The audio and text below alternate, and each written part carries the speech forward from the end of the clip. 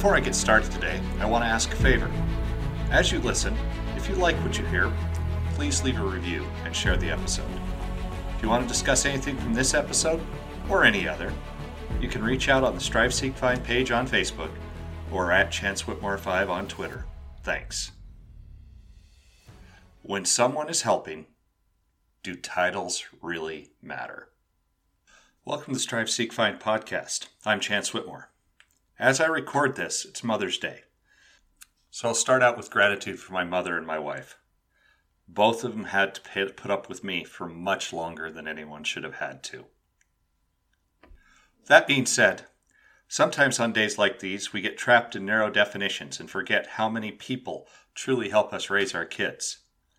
Hillary Clinton, back in '96, threw out the "it takes a village" line that almost everyone quotes at one time or another to raise a family.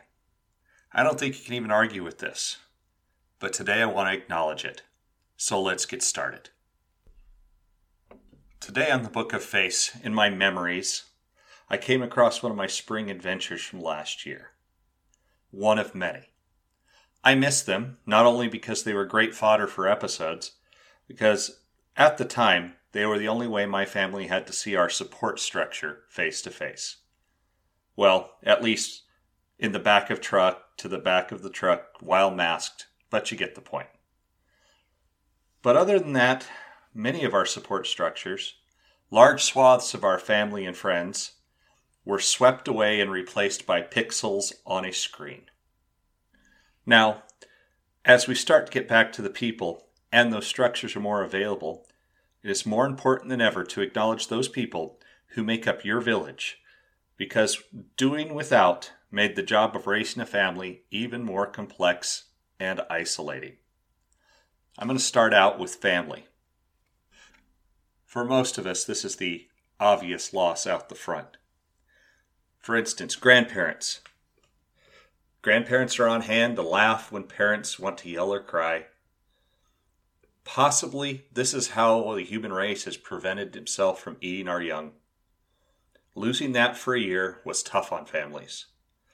My daughters would cry and ask for Nana or Grandma or one of the papas, and we'd let them talk to them, but it's not the same. Those relational pieces were lacking, and those interactions, because the way you interact with Grandma is completely different than how you interact with sister, brother, Mom and Dad. And that's kind of a stress relief. And without it, many kids let the pressure start to build within them. And you can't regain that time. But I will say the reunion at the end has been amazing. And obviously you've got your cousins. Oftentimes they're some of the first friends you have.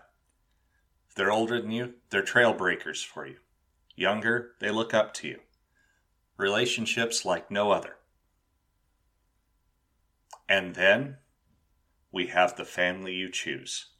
Call them the tribe, the support structure, the pod, friends, whatever. It doesn't matter. The roles remain the same. These are the people who our kids turn to when they want to talk about things that Mom and Dad might be uncomfortable with. With at least one of my daughters, and not the one you're probably thinking, the subject was boys. Because in my house, I have taught every girl to sing, "Boys have warts, boys have warts. Boys have warts and they're contagious." So they learned at an early age that this was something I had firm opinions on. So she was more comfortable talking to a family friend about it. It was easier than admitting to Mom and Dad that she had had those thoughts. And I'm kind of grateful for it because at least she's communicating with someone. Though admittedly, I could have waited until she was 30. But I think that's every dad of daughters everywhere. These are the finder of odd books. The stuff that won't be in your house, but probably exist in theirs. So they're only odd in your house, but it gives, probably the best way to put this is the opportunity for your kids to expand their horizons in ways that you wouldn't have even thought of. Role models in fields that your parents don't belong to.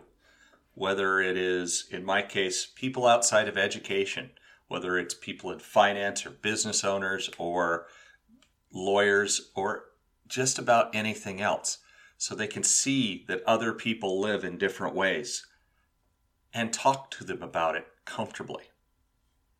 They are people to adventure with and test themselves with outside of the eyes of their parents, because mom and dad are slowing down for the younger kids. You can rush ahead on a hike with another set of safe grown-ups. And what happens?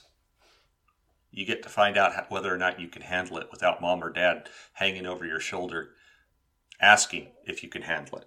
And that's powerful. That's a big part of growing independence. With the scaffolding of a safe person nearby. These are the people who will drop everything and make the time to help our kids with sports, with homework, with life problems. So functionally, you end up doubling the number of role models and helpers that you have with this family outside the genetic family. It's pretty incredible. I'll be honest, the last year has made it abundantly clear how important both sides of this equation are. Because of that, I mentally term both groups family. Because without a doubt, I have 3 girls who are better people because of all of them. I myself, learning and growing from exposures and lessons learned. I have other people providing perspectives to keep me balanced when things feel off kilter. People providing them with different points of view so they can consider and grow as individuals. I have a daughter better coached in sports I never played, because of the time our friends and family give to our kids. So to all of you out there, and you know who you are, thank you. And to the rest of you, thank your people. Make sure you didn't lose those relationships during lockdown. Make sure they haven't atrophied. Reach out, keep your tribe together, because ultimately, we all need it. Shoutouts. Today's shoutout is twofold. First up is Sticker Mule, who did an amazing job on the Strive, Seek, Find stickers I ordered. I'll be giving them away soon, and they look amazing. If you've seen the pictures on Twitter or Facebook, you know what I mean, and I can't wait to share them in person. Second up, I want to thank Mike Cummings of The Running Educator for reviewing last week's episode. Mike, I appreciate the support. Worth mentioning, I'm letting my Star Wars flag fly today. The Bad Batch, the sequel series to The Clone Wars, premiered last week on Disney+. Taking place in the dark days of the founding of the Empire and focused on the defective clones of Clone Force 99, it's dark. It deals with people questioning their ideals from the very beginning, even in the face of tremendous change. It seems very timely right now, and most definitely worth watching. You can find The Bad Batch on Disney Plus with new episodes dropping every Friday. Rounding out towards a full year.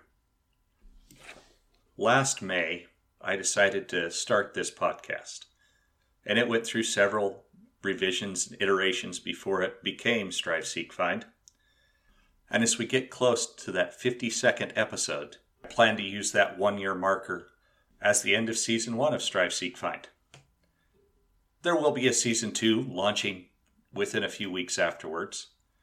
But in the meantime, I'm thinking about the goals I set, and some of them I've made, some of them I have not.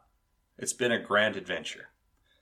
My question for you today is, if there's any feature you'd like to see added to the podcast, to please reach out and let me know.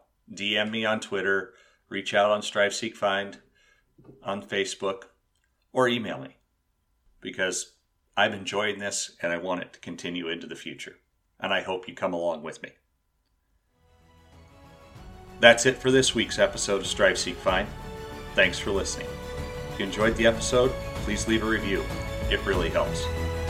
If you have feedback or ideas, please reach out on the Strive, Seek, Find page on Facebook, or to @ChanceWhitmore5 on Twitter. Until next time, keep seeking your own brilliant future. Have a great day.